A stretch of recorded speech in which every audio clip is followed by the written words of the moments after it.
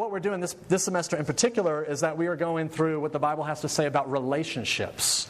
And tonight we come up to a topic that I know for many of you just haunts you. And it's the topic of singleness. It's the question of, how do I know if I'll get married at all? What if I'm single the rest of my life? And I know that question is unbelievably loaded and unbelievably unsettling for a lot of you.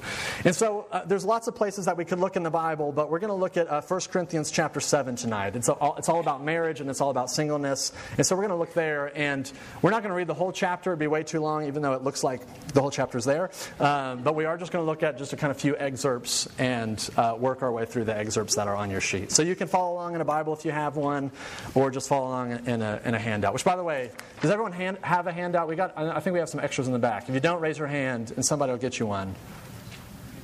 We got a hand over here. Jeremy, where's my man? Jeremy has left the building. There he is. We got one. Never mind. Grab a seat. Thanks, Jeremy. Okay, let's look at 1 Corinthians chapter 7. We'll begin in verse 7 and kind of work our way through the excerpts that are here.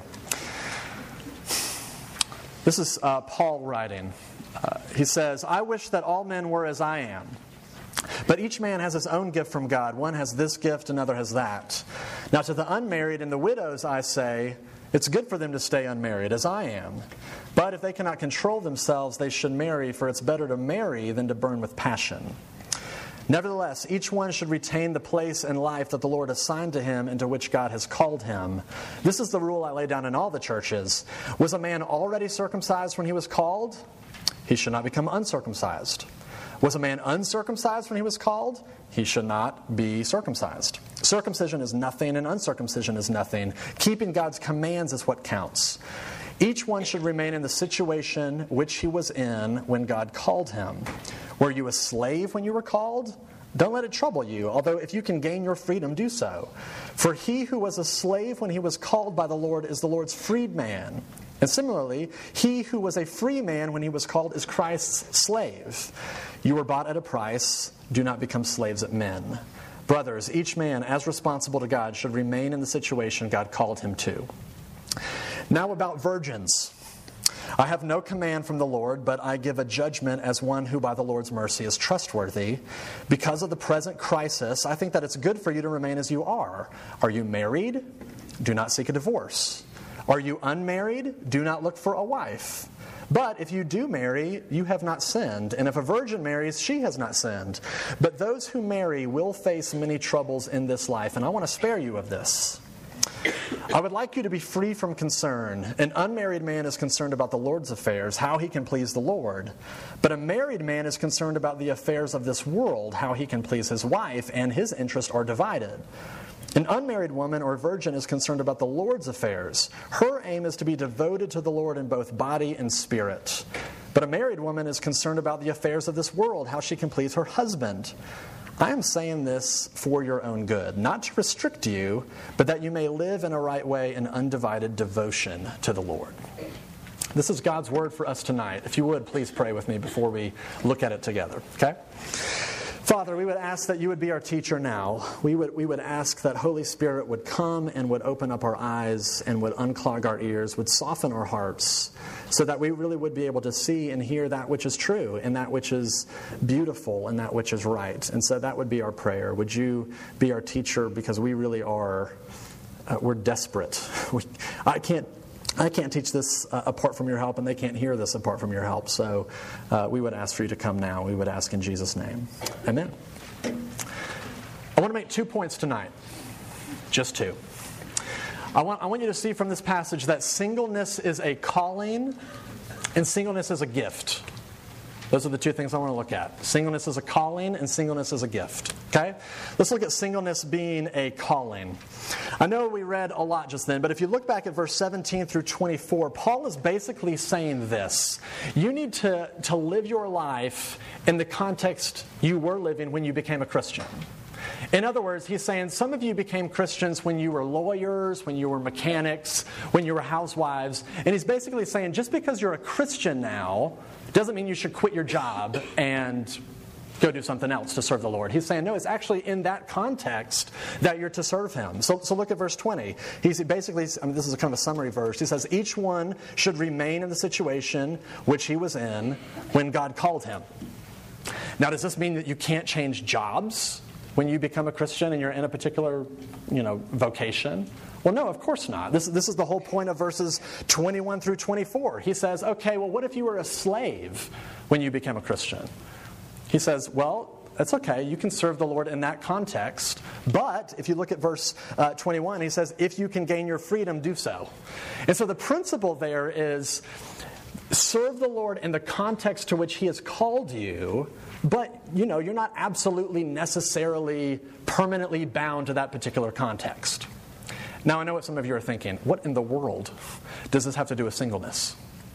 Well, if the passage, as you look at the passage as it keeps going, Paul basically applies this principle not just to your job, but also to your marital status.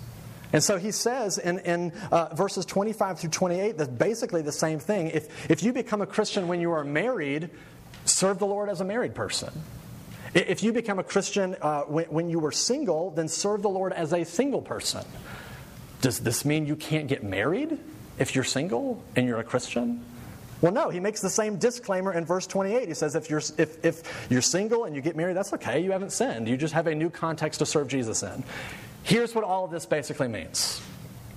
Singleness is a calling. Singleness is a calling. If you are single, then this means that you have a responsibility to serve the Lord as a single person. And I personally think this is actually really good news, because if you live in the Christian subculture, where a lot of us happen to find ourselves living in, there is a lot of pressure, if not just unarticulated assumptions, that you need to get married. And if you don't, you are a second-class citizen in God's kingdom. My wife, Catherine, has this friend who, in her 30s, when she was still in her 30s, she would get this question all the time, when she was in church. People would come up to her and say, are you seeing somebody special? Or, why aren't you, dating anybody? And there's just sort of this unarticulated assumption of that of, if you aren't married, something is wrong with you.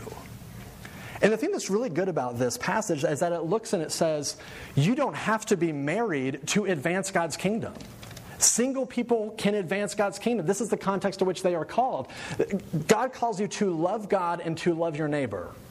Single people can do that. You can actually do that. I think that's actually really good news. But of course, this raises the question in everybody's mind is, how do I know if I'm called to singleness? How do I know if I'm called to singleness or if I'm called to get married? And I think this is actually this is a much easier question than you think it is. Because right now, most of the people in this room right now are single. And biblically speaking, there are kind of two categories. You're either married or you're not married, which means single. I know some of you are dating each other, you're in dating relationships. Biblically speaking, you're called not married, single. So you're in the single category. So for most of the room, right now you are single, and this means that right now you are called to be single.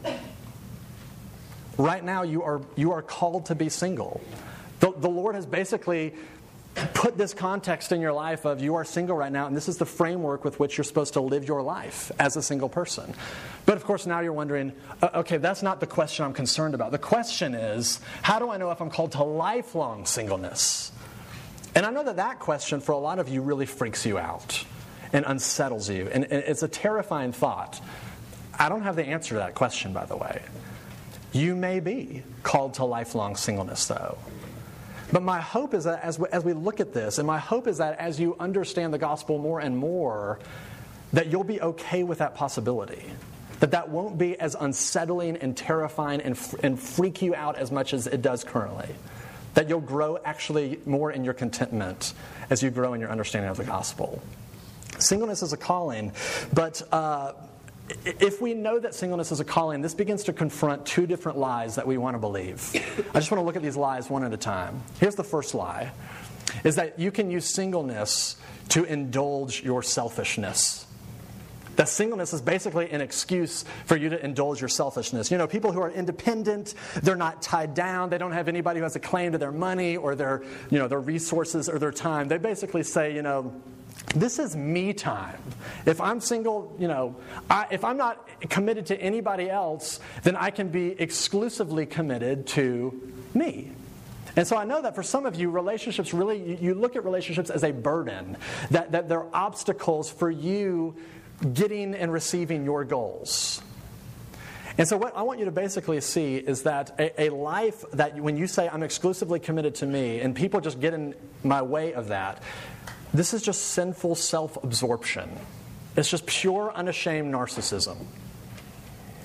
Now, my wife and I probably have about 3 or 4 television shows that we don't miss. We have to watch these shows. And one of them is The Office.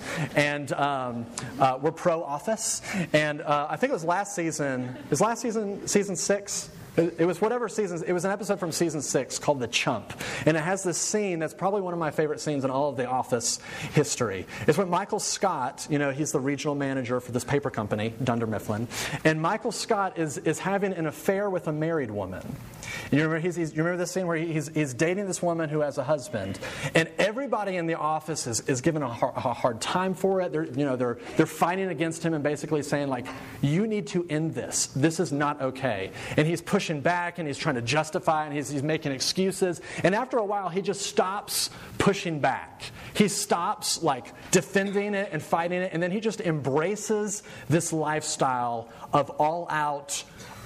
I don't care what other people think anymore. And here's what he says. He says, I am what I am, and I want what I want, and right now, I want a piece of cake. From now on, whenever I'm hungry, I'm going to eat whatever I'm hungry for. And he leaves the office and he goes straight to the break room. And as he's leaving, Kevin, the big guy, goes, that's a dangerous game, friendo. And so Michael walks into the break room, and Kelly and Ryan are sitting in there talking. And, Michael goes straight for the fridge, pulls out some cake, and just starts, eating it with his hands. And Kelly goes, that's Meredith's cake. It's her birthday. And he goes, I don't care. I have an appetite for life. And he reaches in with his hands and he just starts eating it. And Ryan sees this. You remember this scene? Ryan sees this and he starts getting inspired. And he goes, good for you, man. Good for you. And you can tell he's kind of thinking and processing this sort of embracing of, I'm just going to do whatever I want. And he immediately stands up and he starts walking out of the break room, and it cuts to this monologue where Ryan, is looking in the camera, and Ryan goes, gosh, where is it? Good grief. Okay, here it is. Monologue. He looks at the camera and he says, he takes what he wants. And so the monologue switches and it goes back to him walking through the office, and he goes right up to Erin, who's the receptionist. And he says, you know what? I think you're attractive and I want to sleep with you. And she goes, is this a joke? And he goes, yep. And then turns and walks back to the break room. It's beautiful. And as he's walking back into the break room and Michael's eating the cake, he goes, man, it's hard to live that way, man. You got to really not care what people think about you. I don't know how you do it, Michael. I can't be that cold. It's this beautiful scene where even Ryan identifies something is messed up when you are living your life of, I don't care what other people think, and I'm just going to do whatever I want. People have studied this phenomenon called the happiness paradox. People have written about it. Sociologists have written about the happiness paradox. And it's basically this idea that when you live your life committed to making yourself the most happy, you become the most miserable. If the premise of your life is to try to make you happy, you end up becoming miserable. And this is why. It's because God has basically built it into the fabric of the universe that you find your life when you lose your life. When you give your life away to the benefit of other people, you actually find yourself becoming more alive. And this means it does not matter if you are married or if you are single. If your life is devoted to indulging your selfishness, I can guarantee you will be miserable. And so the lie that we want to believe is, I'm single, I can be completely, exclusively committed to me, and I just want to tell you, you're going to be miserable, and you're going to be what's wrong with the world. That's the first lie that we want to believe. Here's the second lie that we want to believe in this context. That you have to be seriously dating someone or engaged by the end of college. because I know that this is what some of you think, is that I have to be dating somebody seriously or engaged by the end of college. I am seriously, I feel the pressure, and some of you are just living to get that ring by spring. And I know that you feel the pressure. That if you graduate and you're not in a relationship or you're not engaged, then there's this feeling of there's no hope that I'll meet anybody else, because this is where everybody is. And this is why some of you who are in dating relationships cannot break up a relationship that is destructive and unhealthy and terrible.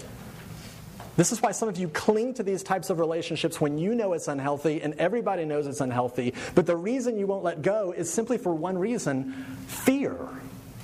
I am afraid that I will not find anybody else, especially as sort of graduation gets closer. And that's ultimately rooted in unbelief. Fear rooted in unbelief of, I don't trust that God really would have anything else and anybody else better for me than this, and so I'm just going to hold on as tight as I can. But when you really believe and see that singleness is a calling, where you are called to follow and to serve and to trust God in the context with which He has called you to, this frees you. You can end the bad relationship. You can be freed to not feel all this pressure of, I've got to find someone. You don't have to have that ring by spring. You don't have to have it. You can just live your life as someone who is loving God and loving your neighbor. And you're not constantly on the hunt, trying to find somebody, because the pressure is on. Singleness is a calling. Here's the second thing I want you to see. Believe it or not, the Bible says that singleness is a gift. That it's a gift. Look at verse 7, the first verse on your handout. It says, I wish that all men were as I am, meaning single, unmarried. But each man has his own gift from God. One has this gift, another has that. Here's what he's saying. God gives different gifts to different people. To some people, He gives the gift of singleness. Some people, He gives the gift of marriage. Now, I know what you're thinking. Singleness seems like a really crappy gift. I wish that he would return it and get his money back, because this just doesn't seem like a good gift. Do you remember when you were younger and you go to little kids' birthday parties? For me, I go to these little boys' birthday parties when I was young, and you'd see them blowing out the candles. Everybody would kind of gather around. They blow out the candles of their cake, and then they would receive and open these like awesome, amazing presents for their birthday. Like he's getting the G.I. Joe Command Center and the cap guns and Star Wars figures, and you're just looking on with jealousy, like, man, I wish I had that. I wish I had the G.I. Joe Command Center. But you remember, when you go to little kids' parties, you leave with party favors. You remember these little bags of basically kind of little knickknacks, and you'd have like a little kazoo in there, or like a miniature slinky, some starbursts. But basically, a bag of party favors compared to the G.I. Joe Command Center, that's a really crappy gift. And I think for a lot of people who are single think that they have been given the crappy party favor in light of this amazing gift of marriage. And it feels unfair. But actually, in an ironic way, there's lots of people that I know that are married that feel like they've been given the crappy party favor in light of the awesome gift of singleness. And it feels unfair for them. And so there really are people on both sides with the perspective of, I feel like I've gotten gypped out of this. And I want you to see from this passage, that is not true. God does not give bad gifts to His people. If you are single, He hasn't given you some second-rate crap gift. It is good. Singleness is a good gift. And the passage actually shows you why, and for two reasons. Here's the first reason why singleness is a good gift. For one, it's because marriage has a lot of troubles. Look at verse 28. He says this, but if you do marry, you have not sinned, and if a virgin marries, she has not sinned. But those who marry will face many troubles in this life, and I want to spare you from this. He's basically saying, there's a lot of headache in marriage. There is a lot of headache involved in marriage. I mean, think about it. Just for example, when you get married, your spouse's job may force you to move. And that's really inconvenient for you. I mean, my wife, when we got married, and I was called up here to Boone to do RUF at App State, this meant, because she was connected to me, that she had to move. Which means that she had to leave a lot of her best friends that were in Charlotte when we were living there at the time. This was hard for her. This was inconvenient for her. Or another example is, when my wife Catherine was out, we were in Charlotte at the time, she was out driving around and got in a car accident. And she was okay, everyone was okay, it wasn't even her fault. But, the car was totaled, and we had to spend some of our money to pay for this new car. And so I'm thinking, here I am, spending our money on something I had nothing to do with. Like, I wasn't the one in the accident, and yet we're dipping into our bank account to pay for this. It's inconvenient. It's hard. It's basically saying when you're committed to other people, there's headache involved. There's trouble involved. And singleness frees you from a lot of that. But the second reason why singleness is a good thing is because it allows you to serve the kingdom in an unrestrained way. I mean, this is what the verses 32 through 35 are all about. I'm not going to reread it, but it's basically saying you are freed up to serve the Lord in an unrestrained way. And when I was in college, I lived in the dorms for 4 years. Yes, 4 years. That explains a lot of my neuroses, I think. But I was in the dorm that we were in. I mean, if you have this experience in your dorm where everybody kind of gets to know each other and people kind of come in and out of everybody's rooms after a while. And it was on that floor that I got to know this guy. It was a few doors down named Matt. Different Matt, not me. I got to know myself in the dorms. But Matt and I became pretty good friends. He was an atheist, and he was a homosexual. And we found ourselves staying up late into the night, having these amazing conversations about God and about faith and about science and about philosophy. And we'd be up till 3 o'clock in the morning having these discussions, eating Taco Bell and just sort of doing the dorm thing. I hope to never be eating Taco Bell at 3 in the morning ever again, much less speaking to another human at 3 in the morning, because I'm married now, and I've got a 6 o'clock wake up call when my baby is screaming for my help. So if you see me awake at 3 in the morning, something's wrong with this picture. But basically, the point is that my marriedness prevents me from kind of having those sorts of ministry opportunities now. I need to be home and have dinner with my family. I need to be putting my daughter to sleep at night. And so my marriedness, prohibits me from having those kind of conversations like I did when I was single. The RUF guy before me, who some of you know, he was single when he was here at App, and he'd be hanging out in the dorms with students like way late into the night. And so, picture this like 25-year-old man like sleeping on the couch in Lovell, hanging out with guys. And his singleness afforded him ministry opportunities that my marriedness just kind of prevents me from. But basically what I want you to see is that this whole thing, the whole Bible assumes that there are trade-offs. If you were here last week, we looked at Ephesians 5 and it said marriage is amazing. And now here we are in 1 Corinthians 7, it's saying singleness is amazing. And basically all I want you to see is that there are unique challenges and there are unique blessings to each. There are trade-offs. Singleness is a gift. But if we're going to say that singleness is a gift, which I know for some of you say, I don't know if I'm still believing that that's a good thing. We have to understand that when there is a gift involved, that always presupposes a giver. That always presupposes who is the one that is giving it. And so I want you to look back at verse 7. It says, singleness is a gift from God. Who God is has to factor into this equation. Who God is in the nature of His character has to factor into this discussion. I want to read you a verse out of the book of Romans, chapter 8, verse 32. It says this, He who did not spare His own Son, but gave Him up for us all, how will He not also, along with Him, graciously give us all things? I'll read it again. He who did not spare His own Son, but gave Him up for us all, how will He not also, along with Him, graciously give us all things? Here's what this is saying. If God is so good to you that He would be willing to give up His own Son, Jesus, in your place, then He will not withhold good things from you. He will not withhold good things from you. Basically, if you want to know if God is committed to you, if you want to know if God is really for you, then look at the bloodiness of the cross. Because what that says is that God was willing to give up His Son to die there instead of forcing you and I to die where we deserve, which is there. If God is willing to do that, this basically means He's willing to do anything for you. The cross is the historical demonstration of his commitment, of his goodness to you. And so if you put that verse and you put 1 Corinthians 7 together, what this says is that God cannot not be good to you. He cannot not be good to you. He does not give you crappy gifts. He does not give you gifts that are second rate. He is giving you gifts for your benefit, for your enjoyment.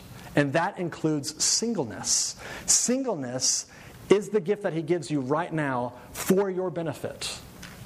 But I know you think, I still don't believe it. We don't want to trust that. We don't want to believe that this is a good gift. I want to read you this quote, and I've included it on your sheet. This is from a woman named Paige Benton Brown. It's a long quote. That's why I included it so you could read it along with me. She was on staff with RUF for several years, and she was single for most of her 30s. She's married now. But she wrote this article when she was single, and I just want to read you an excerpt from it, which I think is so good. It's so helpful. She says this: "Can God be any less good to me on the average Tuesday morning than he was on that monumental Friday afternoon when he hung on a cross in my place? The answer is a resounding no. God will not be less good to me tomorrow either, because God cannot be less good to me. His goodness is not the effect of his disposition, but the essence of his person. Not an attitude, but an attribute." She goes on, "I long to be married. My younger sister got married 2 months ago. She now has an adoring husband, a beautiful home, a Whirlpool bathtub, and all new Corningware. Is God being any less good to me than he is to her? The answer is a resounding no. God will not be less good to me because God cannot be less good to me. It is a cosmic impossibility for God to shortchange any of his children." This means that if you have responded to his grace by faith, what this means for you is that his giving you the gift of singleness is for your good. Do you believe it? Do you believe that you being single right now is him being good to you, him caring for you, him being sweet to you? Because that's what this is saying. Now, before we wrap up, I want to just confront one more lie that we're tempted to believe, and it's this. At this point, we're tempted to believe the lie that goes like this: when I am satisfied in God alone, then he'll bring me someone special. As soon as I'm content, as soon as I'm satisfied in him alone, then he will bring me someone special.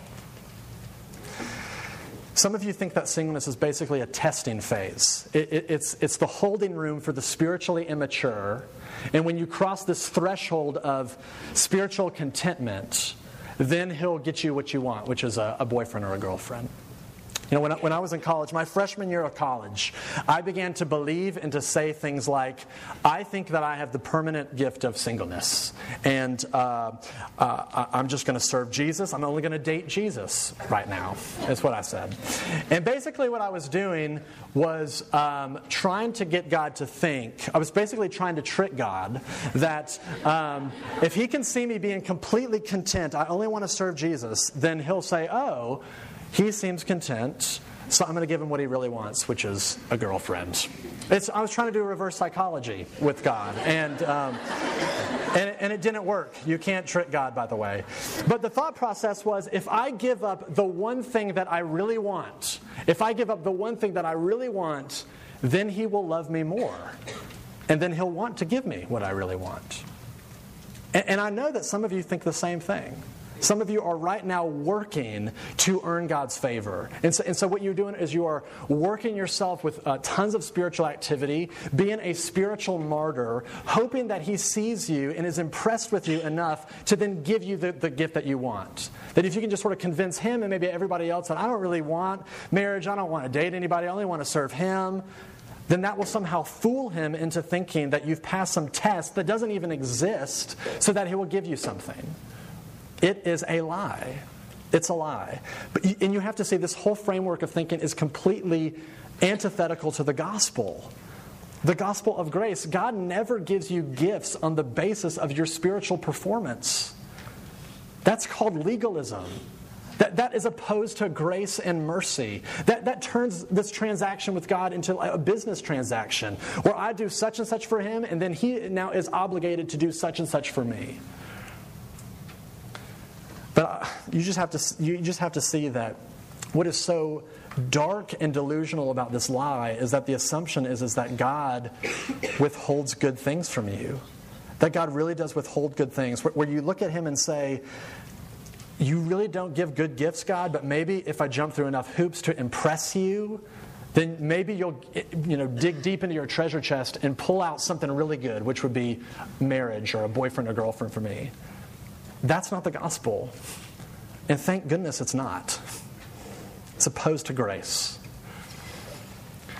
But I want to wrap up here, and I'll finish with this. There's an older pastor, a friend of mine, who's a bit of a mentor to me.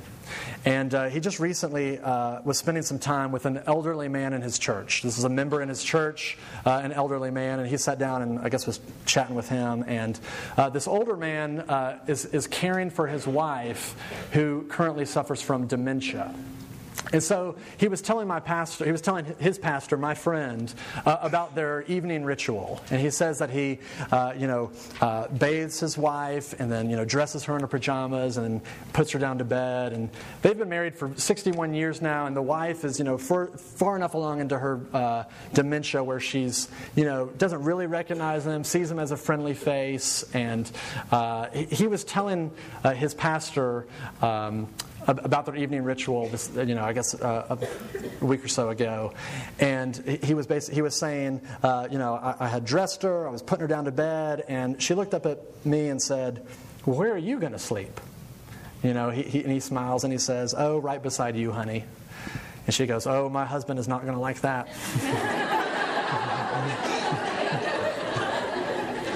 That's a funny moment, but that's also a pretty heavy moment, because he was telling his pastor, because it was at that moment that he realized that the connection between his care for her and her realization of who he was severed. That she didn't realize that it was her husband that was caring for her in these ways. And the thing that's so pregnant about that image is that just mirrors back to us the way that we think about God, isn't it? Because he comes to us out of pure grace, pursuing us and forgiving us and caring for us and giving us gifts that a father would, that a husband would, and we don't recognize them. We don't recognize them. In fact, we don't even recognize that he's caring for us. We actually think that he's trying to harm us and trying to withhold good things from us. But of course, the beauty of the gospel is that even when we don't recognize his grace, even when we don't recognize his gifts and his care for us, that doesn't mean that he stops caring, right? I mean, just like the husband who, even though his wife didn't recognize him, he was going to do the same thing the next day. And the next day, he was going to bathe her and dress her and put her down. He was going to continue to care for her, even though she didn't recognize him. And it's the same way that God works. Even when we don't recognize his grace and his gifts and his goodness and the way that he cares for us, he is still caring for us. Our appreciation of his gifts does not jeopardize his willingness to continue to care for us. And so what I want to say, for those of you in the room, it does not matter if you identify yourself as a Christian or not. The invitation that this passage holds out for you is to respond to his goodness. To respond to his goodness by faith. Will you come to him by faith and recognize his care and his goodness and his grace for you? That's the invitation. Pray with me. Father, it really is hard to believe that something like a life of singleness could be your care and your goodness to us, but I would ask that you would give us confidence in who you are and your commitment to us. Give us eyes to see the cross and to look through the lens of the cross to our circumstances instead of looking through the lens of our circumstances to the cross. Give us confidence in your goodness and in your commitment to us, and we would ask in Jesus' name. Amen.